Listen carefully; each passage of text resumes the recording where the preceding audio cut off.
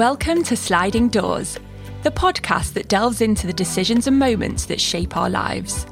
I am Jenny Becker, and throughout my life, career and relationships, I've always been fascinated with the notion that everything happens for a reason, alongside my love for the 90s movie classic, Sliding Doors.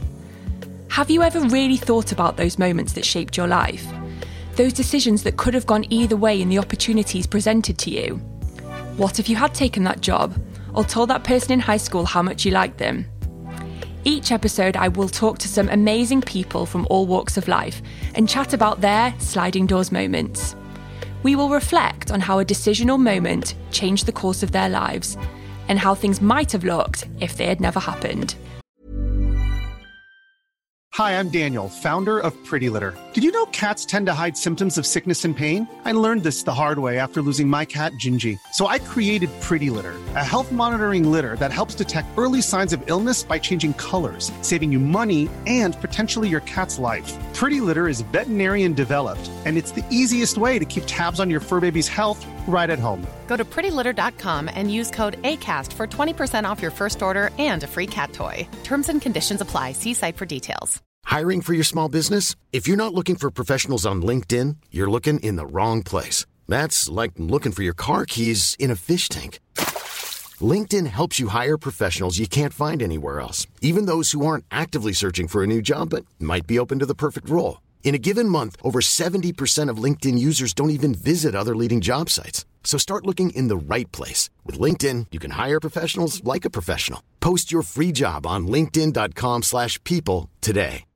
If you're looking for plump lips that last, you need to know about Juvederm lip fillers. With Juvederm Volbella XC and Juvederm Ultra XC, your lip look, whether it's subtle or bold, can last up to 1 full year with optimal treatment and no additional maintenance. Find a licensed specialist and see if it's right for you at Juvederm.com today. That's JUVEDERM.com. Add fullness to lips in adults over 21 with Juvederm Volbella XC or Juvederm Ultra XC. Do not use if you have severe allergies or a history of severe allergic reactions, or if you're allergic to lidocaine or the proteins used in Juvederm. Tell your doctor if you have a history of scarring or taking medicines that decrease the body's immune response or that can prolong bleeding. Common side effects include injection site redness, swelling, pain, tenderness, firmness, lumps, bumps, bruising, discoloration, or itching. As with all fillers, there's a rare risk of unintentional injection into a blood vessel, which can cause vision abnormalities, blindness, stroke, temporary scabs, or scarring. For full, important safety information, visit Juvederm.com. My guest today is Pat Nevin. Pat is a retired footballer and now one of the most respected and sought-after football pundits. During his 20-year footballing career, he played for the likes of Clyde, Chelsea and Everton, also winning 28 caps for Scotland in his international career, as well as also being a Sunday Times best-selling author. Born and bred in Glasgow, in 1983 he moved to London to start his career at Chelsea. Pat was a unique footballer, often described as a mesmerising winger, where football became behind his love of music. He saw football as an activity, not an identity, even writing reviews for NME during his footballing career. Pat has written 2 books, including his latest, The Accidental Footballer, released earlier this year, which evokes the national game in a period of transition to which he himself contributed to with soul and style. Now a successful broadcaster and pundit, Pat is a fan favourite on BBC, Radio 5 Live and Chelsea TV, and was the English PFA chairman for 5 years. An avid vinyl collector, he still loves indie music and the arts, and can often be caught DJing at clubs or festivals around the UK, and he lives on the Scottish borders with his wife and 2 children. With such a successful career and strong love of the arts, I'm so excited to chat with Pat today and hear all about the moments that shaped his life. So welcome to Sliding Doors, Pat. It's an absolute pleasure, Jenny. And by the way, I just love the concept. The sliding doors concept is brilliant because we've all got them. And it was actually great reminding myself what some of them were. And we've chosen 3, haven't we? But to be honest, there's quite a few. Yeah. But it's fun. Yeah, and I think that's what I love is that people can reflect about all of those brilliant moments that have shaped where they are. And I've been really excited to have you on the podcast today. I come from a long line of Evertonians. My dad's been going since the 60s. So a lot of people, including myself, are very excited to chat to you. And I love as well how your fans are quite cross-generational, because I think not only were you a footballer, but you've now got such a successful kind of career in broadcasting.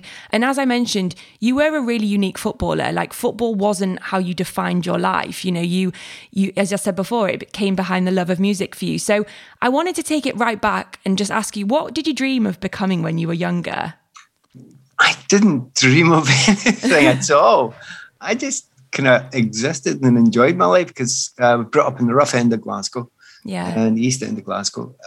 There was 8 of us, you know, mum, dad, and me and my 5 siblings, and we just enjoyed life. And it was really interesting, because I thought about my life and my history and my youth, but I hadn't considered it that much until I had to write this book. I wanted to write it. And I loved it. And I loved looking back and then finding meaning in things that you probably hadn't really considered that much, you know. And so you fast forward many years, and I have, I'm quite an activist and always was. So why did that happen? And then you start looking into your youth and you realize, oh, that's why it happened. It was like, it was ingrained there. So it was brilliant to be able to look back and all that sort of stuff and that history of who you were. And try and find out, A, because everyone should change. Yeah. But B, everyone should remember where they came from as well. And, you know, so change the things that need changing and stay the same person in the areas that you probably ought to stay the same person. So this sounds really heavy. There's lots more laughs. No, not at all. Not at all. I think you're right. Like, I think sometimes life is so quick and fast moving that actually we don't realize where these small interests or moments came from. I mean, how did you get into playing football then? I know that you did like long distance running when you were younger, but how did football how did you find out you were so good at football? Well, if you lived in Glasgow or Manchester or Liverpool, you found out because it was there by osmosis. It was basically everyone played. And certainly from any time I can remember, I played with my brothers and my friends outside. But in reality, the real reason was my dad.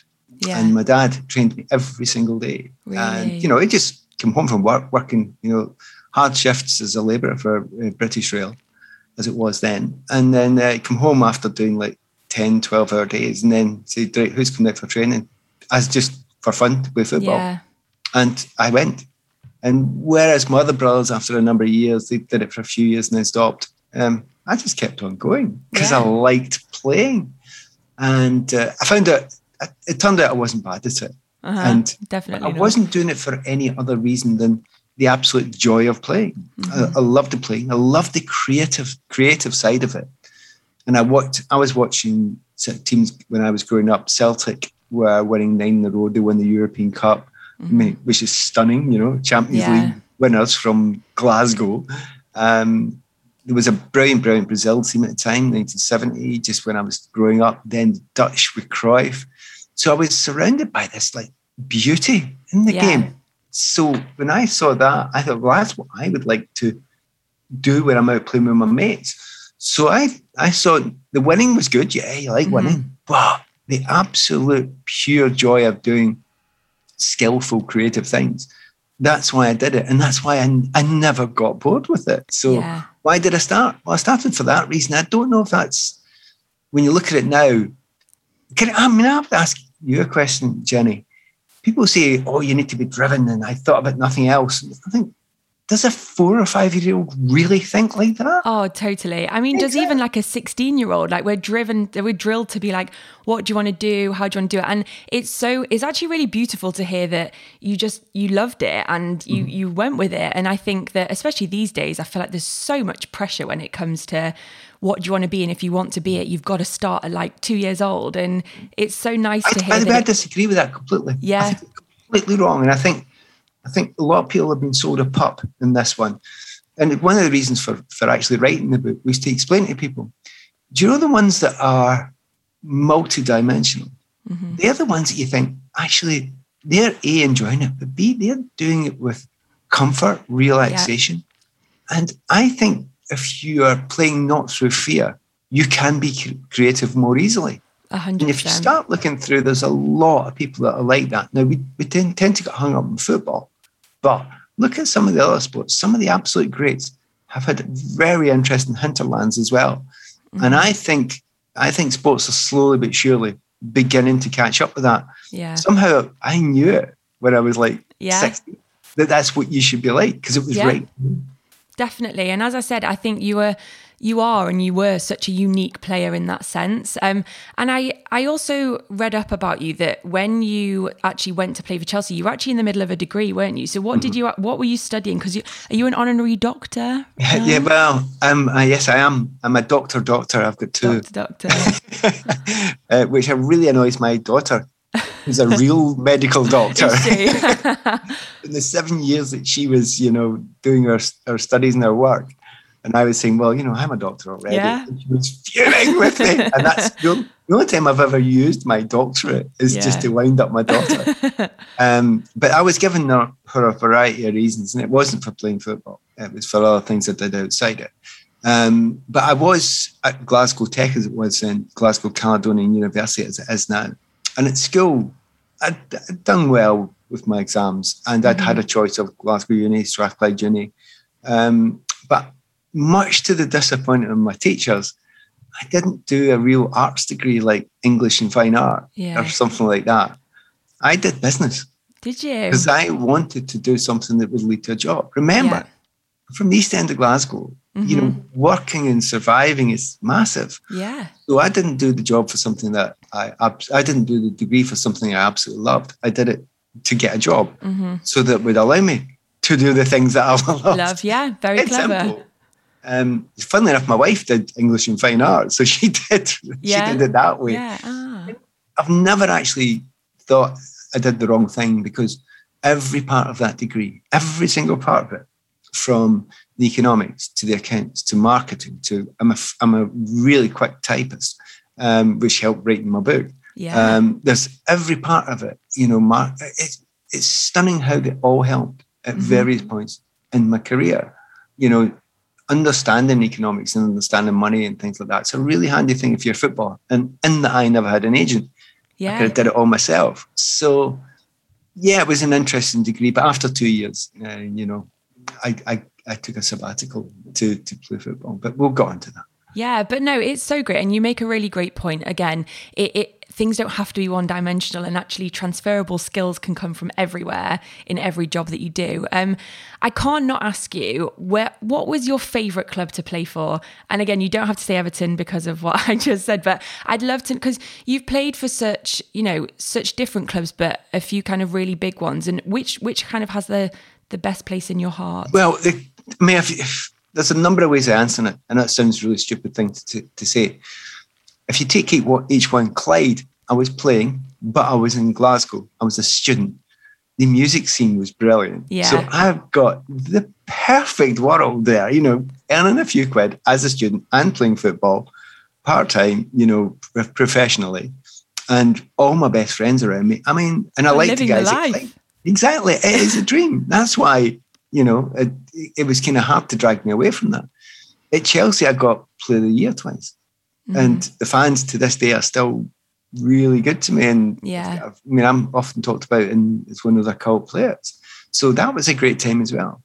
The first couple of years at Everton were fabulous, but never thought that way, because the expectations at Everton were so much higher than everywhere else. Yeah. So there was a lot more stress there on every player that was involved in the team. By the time I went to Tranmere, I'd got back to playing my own type of football again, which I was given freedom. So I loved it then. It was really friendly. And at the end, the next club after that was Kilmarnock. And I often say to people, maybe the most fun year of my entire career was Kilmarnock. Really? I only stayed there 1 year. It's about who you're working with, your friends. And I was back up in Scotland. I was playing with a bunch of guys who were good players, but we were just good mates. And that's kind of unusual for me, because all my mates weren't footballers. Generally, they weren't.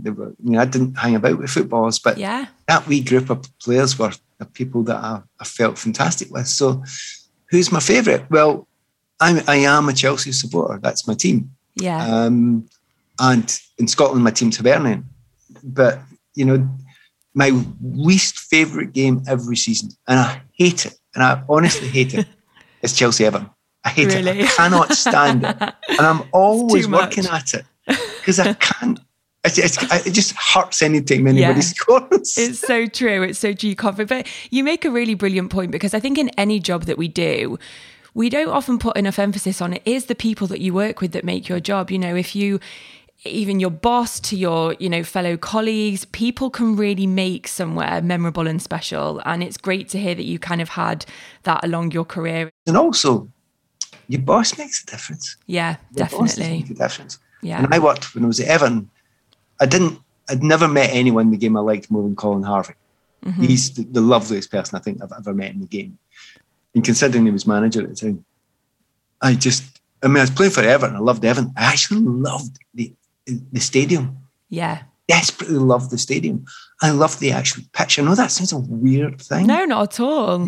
I love it too. Yeah, well, it's the actual, the surface was perfect for me. All the pitches back when I was playing were rotten. You know, they're all like potato fields after 2 or 3 months.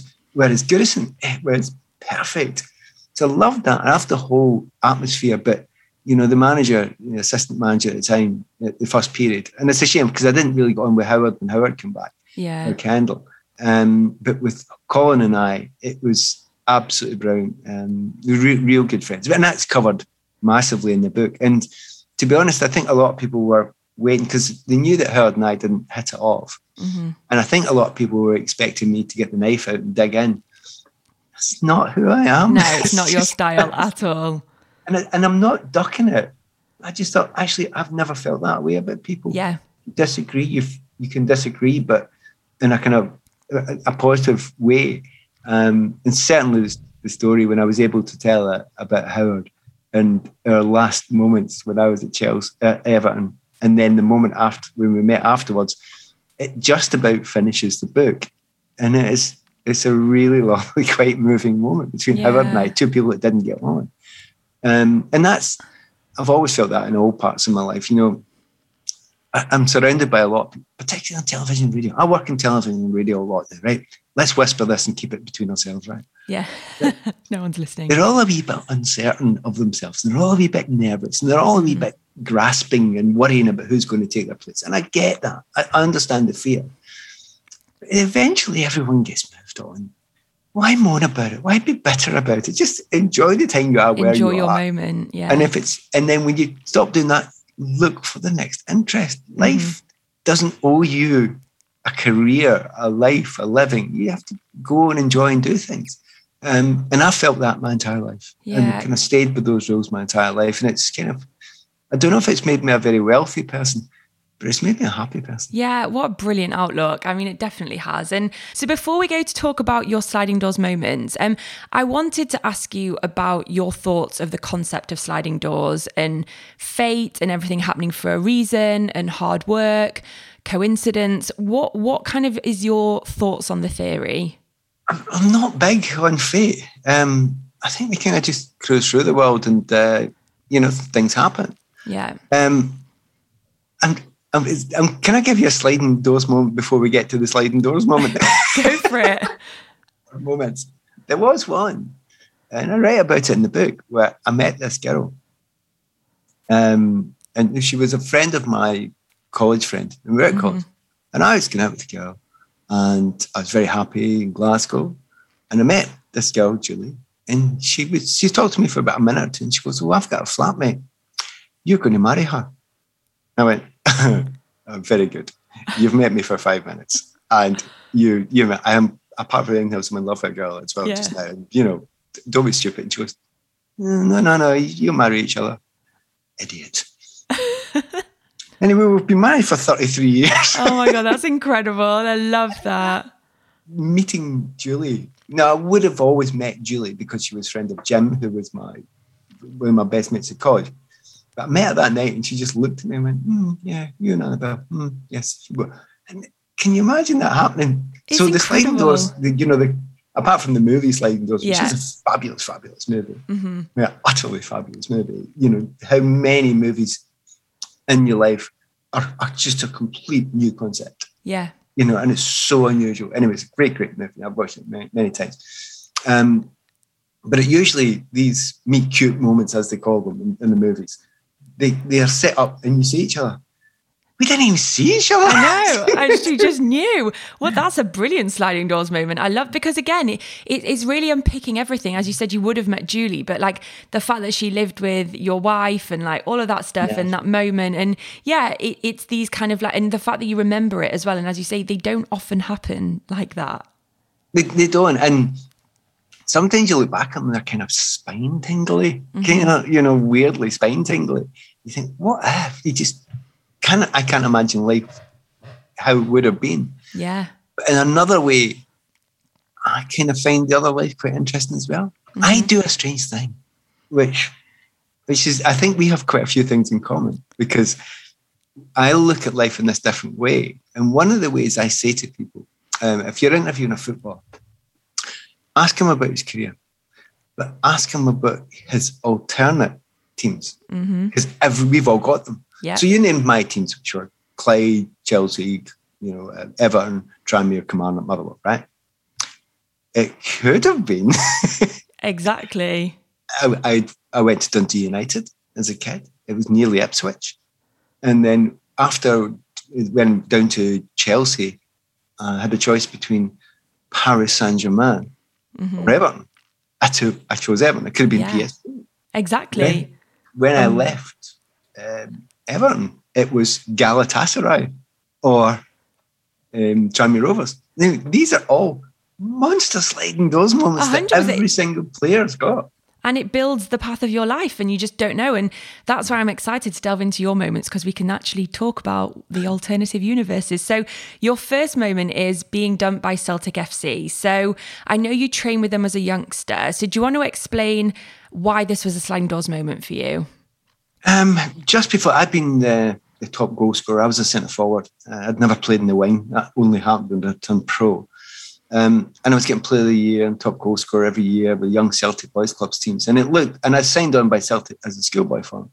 Yeah. So there was big expectation from a lot of people that I would turn pro. And I hadn't really thought about it too much. I know that sounds really odd. I was just enjoying myself. But the last year of playing under 16s, I just thought, no, don't fancy it. Don't want to be a footballer. Really? But I hadn't told anyone. And there was a moment where we were all called in to Celtic to tell, and there was about 10, I think, kids, and they were all going to get told whether they would or wouldn't become professional footballers by being signed on for the mighty Celtic, who was the team I supported in those days. Yeah. It seemed like a big deal. And the madness was, I walked into the room with Malone, and they're really upset because they're going to break the hopes and dreams of the man who they don't know couldn't get less. Exactly. And as they sat there and they said, look, you're too small and we don't think you're going to make it. And you're a very good player, etc. But you're an intelligent lad. You should go and carry on with your studies. And I really tried hard and managed to keep a straight face. Yeah. All the other kids were walking out in tears. Yeah. I'm trying not to laugh. And I walked outside afterwards.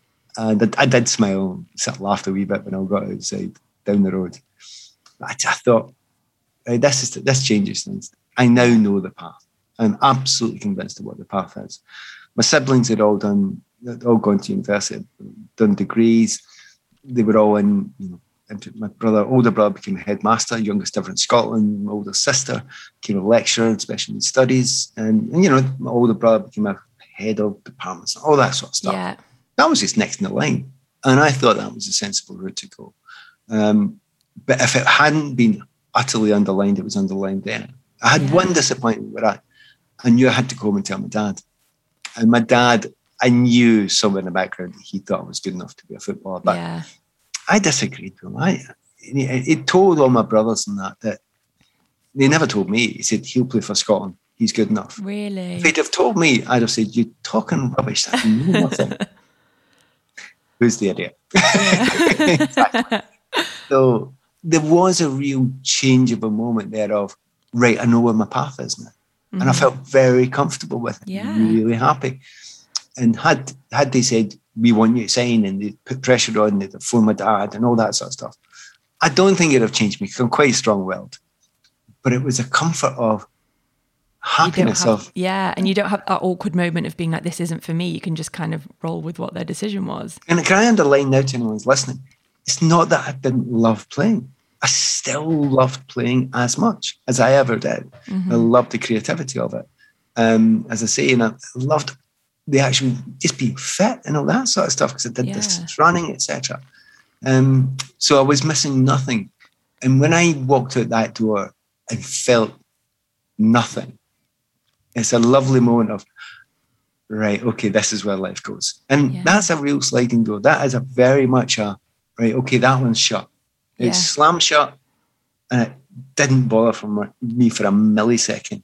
So I don't mind that door being slammed shut. You can slide or slam it, I don't care. Yeah. And I moved on. So how did you then get back into the game? And that was the madness of it. We need to get to number 2 sliding door moment. We'll go on to that one. But I guess I would love to ask, because I think my questions were going to be very much based around, how did you feel about being rejected? Did it bother you? And we very much now know that it didn't. But I guess what I find really interesting about this moment as well is I think one of the things that, for them to say you were too small and that's one of the reasons why it actually became your strength when you did become a footballer. And I'd love to kind of know, did that ever knock your confidence? I mean, yes, you said you kind of didn't think you wanted to go down the football route at that time, but did any of that knock your confidence, or did it just kind of brush over you? So honestly, it's a brilliant question about confidence. It really is. Because I don't understand it, the question. And I'll tell you why I don't understand it. I've never suffered from nerves, right? I don't get it. I just don't understand. What's the worst thing that can happen? I make a fool of myself, I get something. I find me ridiculous. Yeah. I don't care laughing at me. I just find me stupid. So I'm never going to be worried too much about what other people think about me. And I've always kind of had that wee bit. Maybe it's partly coming from a big family, that we're all strong characters as well. So confidence was never a problem. I was never arrogant or super confident or loud. I was quite quiet and looked introverted when I'm with football teams. But walk across the line and I don't care. Yeah. I don't care who you are. And it's a very, very, very hard dichotomy to explain to people that you walk on a football field and that quiet, introverted person who's listening to sweet indie music turns into someone who thinks, I don't care if you're the best player in the world. I think I'm better than you. Yeah. And I don't think it. I absolutely and utterly believe it. Yeah. And it's the weirdest thing that it doesn't make much sense. And as soon as I walked off, there's not a touch of arrogance there. Yeah. Gone. There's nothing, no arrogance in any part of my body. When we're on the field, I'm looking at Stuart Pearce or Kenny Sanson or Terry Butcher, and I'm thinking, yeah, I can do you. And I would have thought that, and indeed did think that when I was 17. Because I remember I went down 16 actually. I went down to Ipswich when I was 16. I was sent down by the boys' club that I'd played for fun with. And I thought, well, a wee holiday for 5 or 6 days. I'll have a wee holiday. And ended up playing against Terry Butcher, who was the England captain to be. Mm-hmm. And, and I'm 16, a wee skinny student who's basically looks like a post-punk Echo and the Bunnymen guy, totally out of place, right? And I end up making Terry's life very difficult, And the manager, Bobby Robson, the wonderful Sir Bobby Robson, he's looking going, that's amazing what that kid's doing with him. And Terry's trying to kick lumps out of me. Where did that come from? That's 16-year-old kid thinking, I'll do you. But the weird thing is, of course, it's the confidence thing's a great question because I've never quite understood that lack of belief. And I suppose it's a case of fearlessness that was also helped over the years by having nothing to lose. Yeah, it's so inspirational because I think we're all searching for that. And I think we think that cockiness and arrogance is the same as confidence, and it's really not. And I think that's, you've kind of explained it extremely well there. We all need that inner confidence. I mean, I'd love to, do you think Celtic ever regret the saying no to you? Have you ever kind of looked into that? When I was at Everton, the chap who'd got rid of me, and by this time I'm a Scottish international, I could play the year for Chelsea a couple of times, etc. get rid of me, a guy called Jimmy Lumsden, and I'll name him now for good reason. Jimmy Lumsden became the assistant manager at Everton under David Moyes. Yep. And so Lummy, I really liked him. I really liked him. And he was the one, I think, who made the decision to let me go for whatever reasons. And after about 2 years at Everton, I walked in the players' bar one day and there was Lummy standing there with his shocker grey hair. Yeah. And this is long before he went to Everton. And he walked over and I went to say something. He goes, "Stop.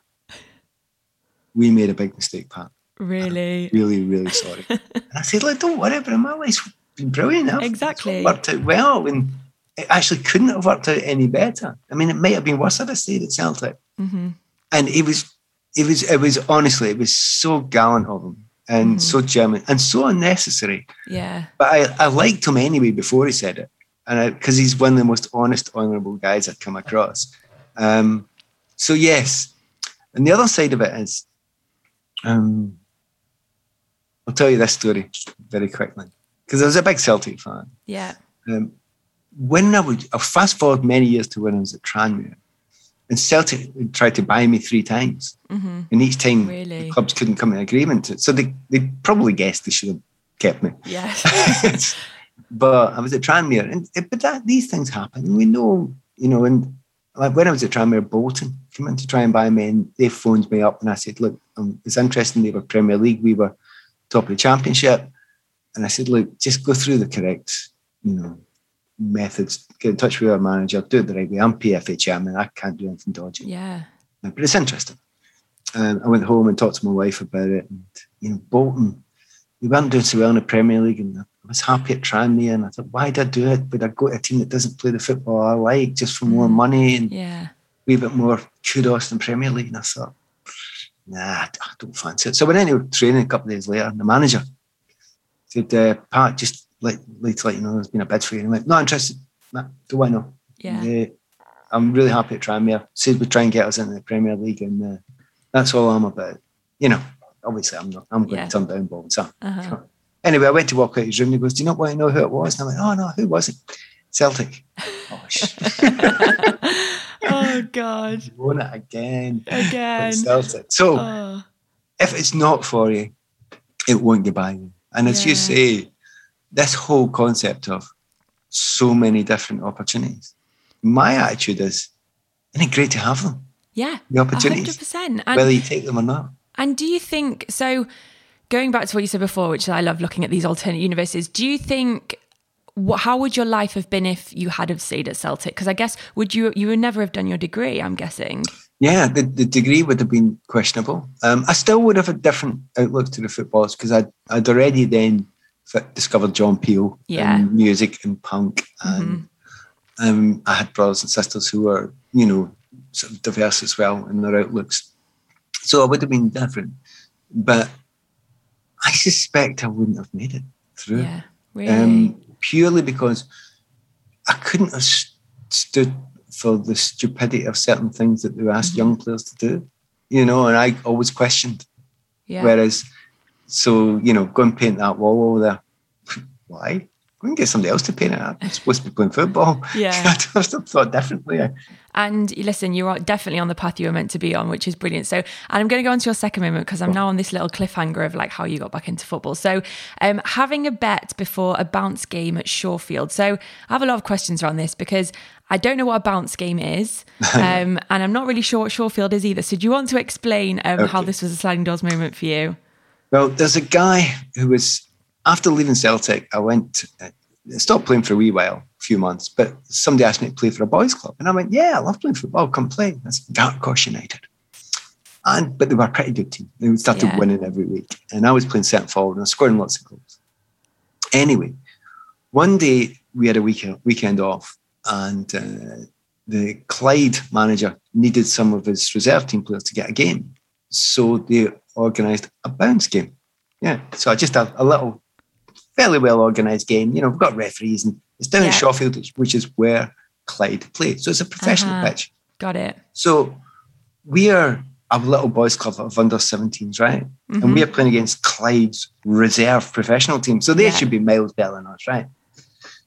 Anyway, me and apart from the fact that we battered them, right? Because we were a good team, and 3 or 4 of our players actually went on to play at a very high level. But we were playing in this bounce game. But before it started, I said to my mate Brian Sweeney, Brian, let's have a bet, and we're playing for an album. Whoever wins the bet, the other one has to buy him an album, right? And the bet was who can beat the most players and score. Right, so we're not taking this seriously at all. Yeah. We're winding this up. So I ended up, he scored 1, but I beat about 4 players and the keeper had scored.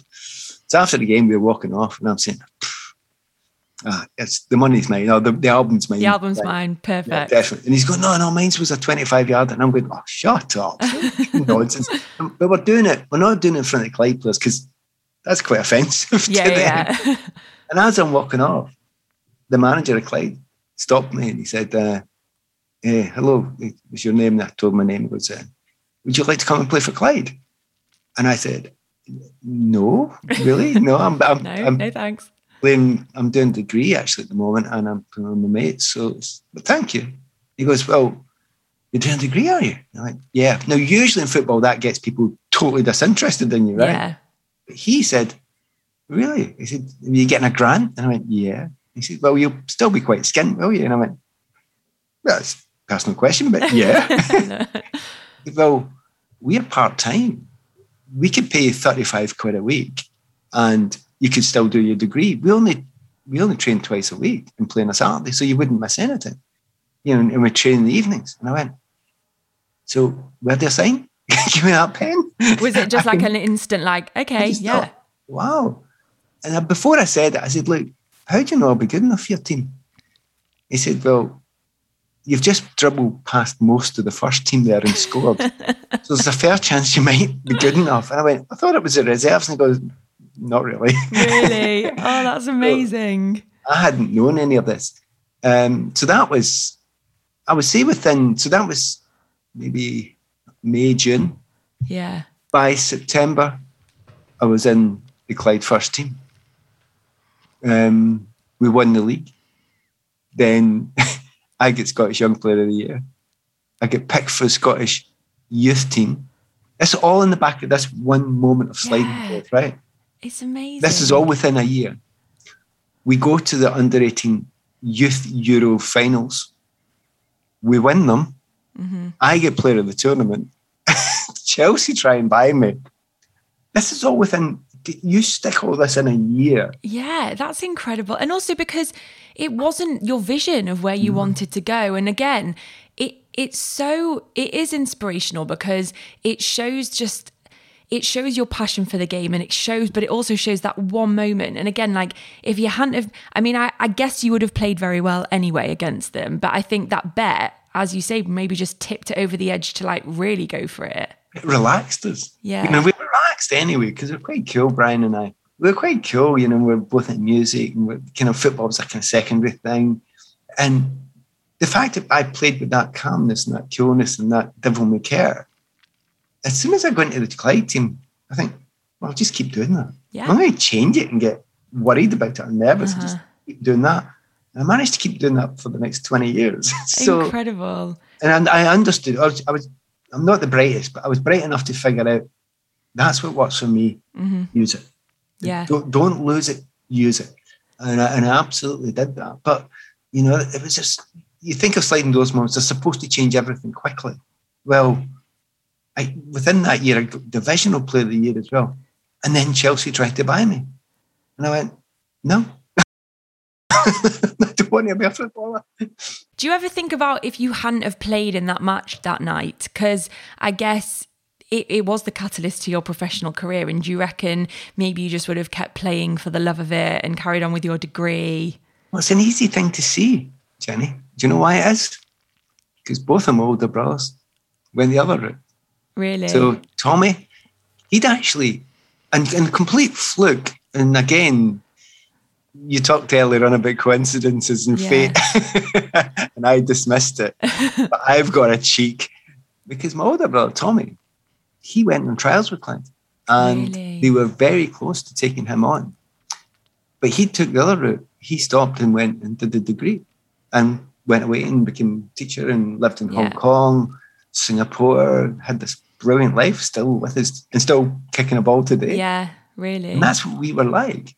My older brother, Michael. Now, Tommy could have been, without a doubt, in a kind of left half sort of way, but there was another player playing there at the time.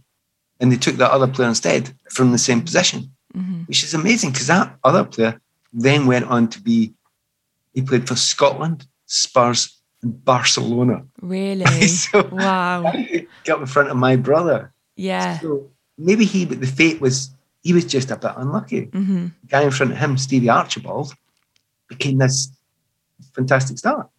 My older brother, Michael, there was something beautiful about the way he played football.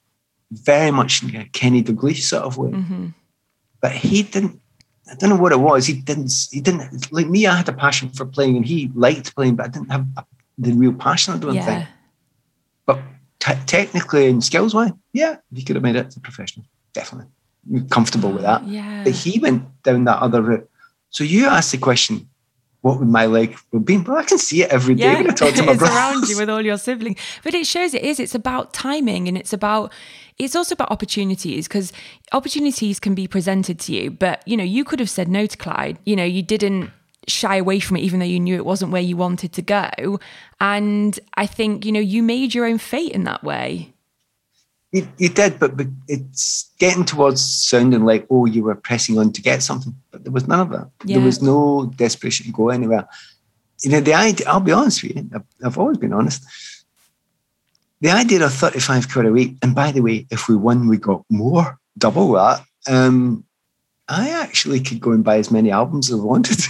Yeah, and that it feeds the thing that you actually really love and are passionate about. That was it. So all the gigs I went to see back then, which are still clear in my memory, probably clearer, in fact, definitely clearer than the games I was playing. I had all that. I was my girlfriend at the time. I could take her out. We could go to films together and I didn't have to worry about the money because I had enough to buy. I wasn't minted but I had enough and that's all I needed. Yeah. So it sounds a bit, like me like being like a breadhead. I wasn't, but I did it because I loved doing it, and I thought there was a possibility that I could keep on doing and enjoying it. But it also taught me something. It taught me something that, do you know what? Have a go. Just have a go. Have a go. To go for it is such a good message because, as you say, what is the worst that can happen? And I don't think we often, let that play out as much. Can I give you a great example to anyone who's listening? Yeah. Right. I find me funny, as in stupid, right? And I think that's okay. You never, ever forget the absolute importance of being ridiculous, right? So, because if we take ourselves too seriously, it leads to horrible, dark places. Now, I did a lot of things, 20-year career, scored a lot of goals and all sorts of things, right? Put my name into YouTube, and one thing will come up first. Go on. With me missing the worst penalty you've ever seen in your life, right? It was me that got it put up because I thought it was funny. You're not embarrassed about that? And I'm going, I don't get that. Yeah. I think it's hilarious. We all need to be a bit more Pat Nevin, honestly. Like, I think your outlook on life and the way you see yourself and what you've done is brilliant. And it's how we all should be more of, not take ourselves too seriously. I'm going to go on to your last moment now, which I'm really excited to hear about. So it's changing my mind about going to France 98 with BBC Radio 5 Live. So I'd love to know how this was a sliding doors moment for you. And I'd love to know, did you change your mind to go or not to go? I'd been in the Scotland team for a long time, but I kind of missed out in quite a few of the competitions, World Cups. Anyway, I thought I had a chance to get into France 98 with Scotland, but I wasn't chosen. I was really disappointed. It wasn't a big huff for them. I was just disappointed because I thought I could still do this. They didn't take any wingers, and okay. And then 5 Live called and said, "Would you like to come and be, the analyst and pundit, etc., co-coms?" And I was about to immediately thought, look, this is summertime. I want to have a summer. My wife and I want to go and flounce about in a rough part of Europe somewhere and be on holiday and enjoy ourselves. Life, yeah. And I'd almost said no. And then I thought, I'm going to have a look at it. It is, after all, France, and I love France. And France is a beautiful country. Yeah. And I'll get to go to these places and they're paying me a lot. It wasn't a lot, a little bit of money to travel around France. They're getting me from A to B on trains. And yeah, okay, so I'm going to Lyon, I'm going to Avignon, I'm up to Paris. I'm thinking, all right, actually, I'll have a little go at that. I mean, I don't know if I'll be any good at it, but I'll have Was this the first time you would have done it as kind of like, yeah, okay. It's the first time I've done it to any serious level. Because it's a World Cup. It's your nation. Yeah. You got to do this right. My knowledge of football players wasn't great because I didn't follow it that closely. I loved playing it. I knew the people I played against, but I wasn't a big student of the game, you know. Yeah. I knew the great players, I knew the great teams, but the rest wasn't really that bothered about. Yeah. So I had to go and study it a bit. But I went, and two things happened. And the first thing's, the obvious thing, which you can see coming a mile away. I end up for the next 30 years being, I'm still working for 5 Yes, to this exactly. day. I ended up getting television gigs out of it and all sorts of things. Worked with Channel 5 and various other areas, the BBC. While I was there, I started writing. I started writing for, I think it was the Times. But I was writing my own stuff. Yeah. So it wasn't in any way ghosted. I was so pleased anytime I sent it in and it wasn't edited or just tiny wee bit edited. I was like, yes. I can do it. That was it. And now you think, well, that's great. That's the sliding doors, because then I have the next career unbelievably sorted again. Yeah. Accidental football. Now I'm going to be an accidental media person in football. Whereas I'd always thought I'd go into maybe writing about the arts, about theatre, about music. But this was fun. It was actually only the secondary thing that was the sliding door. The real sliding door was I'd begun to love travelling before that. And I was I was beginning to get bit, of course, I'm doing most of it through playing. So if I'm going playing somewhere like Bulgaria, and this was in the days when it's behind the Iron Curtain, I would sneak out of the hotel and go and find out what Sophia's like, because you never get a chance there. And a lot of this book, The Accidental Footballer, is things that happened. I went to major weird places in the Middle East and the Far East, and the stories that happened because I didn't do the normal things. I went and explored. But I was complete, and then I realized, wait a minute, if I do this, I'll keep on traveling as well. Forever. Can it be any better? So, from France 98, I've been to South Africa for the World Cup. I've been to Brazil for the World Cup. I've been to South Korea, which I am deeply in love with. South Korea. I mean, absolutely in love with South Korea. And would that ever have happened? Exactly. And I think you said before that you probably would have gone into, I mean, I'm guessing when football kind of stopped as a player career, you wanted to maybe focus on the arts and music. And do you think that's where maybe things would have gone if you hadn't have taken this 5 Live job? Maybe so. I'd had a few opportunities. I was asked to do a fill in with an afternoon show, which in the end, the next guy who was offered it took. And I think Simon Mayo did quite a good job. Job with 5 Live.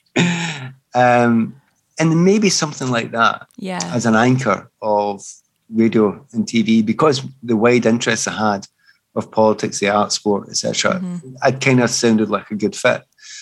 So instead of being pundit, someone who was more, anchoring would have been an idea.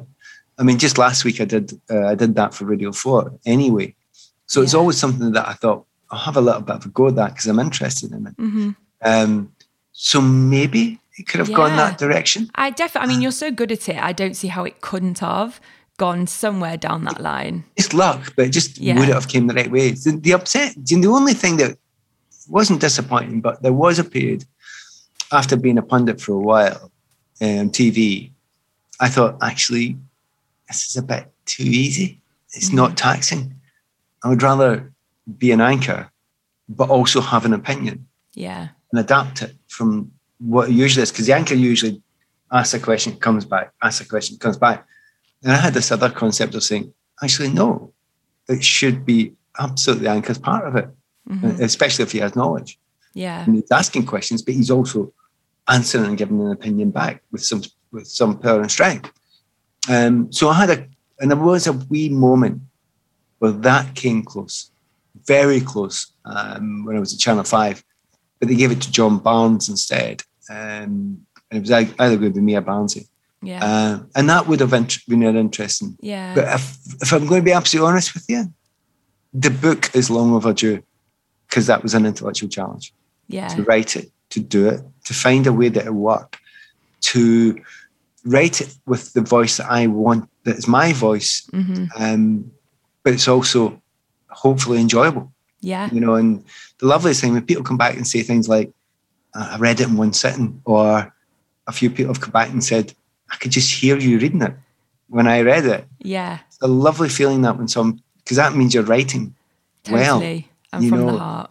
So I'm kind of that whole side of it. There's a sliding doors was waiting to happen. They were waiting to be kicked open. And that one was waiting to be kicked open. So, my publishers hate me saying things like this, but I didn't tell them I was writing a book. Yeah. I just wrote it and then gave them it. I didn't stop. Kept going. I've written 3. And this is the first one.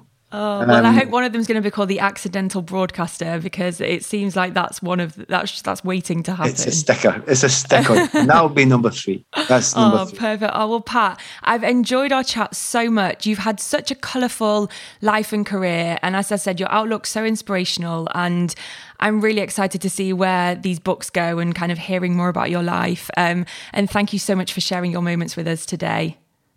Well, it's been an absolute pleasure. And for anyone who listens, if you do get around to reading the book, one simple thing, really hope you enjoy it. It's there for pure enjoyment. And if you do that, and Jenny, thanks very much for giving me the chance to talk about that, and also talk about the sliding doors moments. Great idea, and I've loved doing it. Oh, my absolute pleasure. Thanks so much, Pat. Bye. Bye-bye. Thank you so much for listening to this episode of Sliding Doors. If you've enjoyed our chat and found it inspiring, I would love it if you could rate, review, share and subscribe. Thank you so much.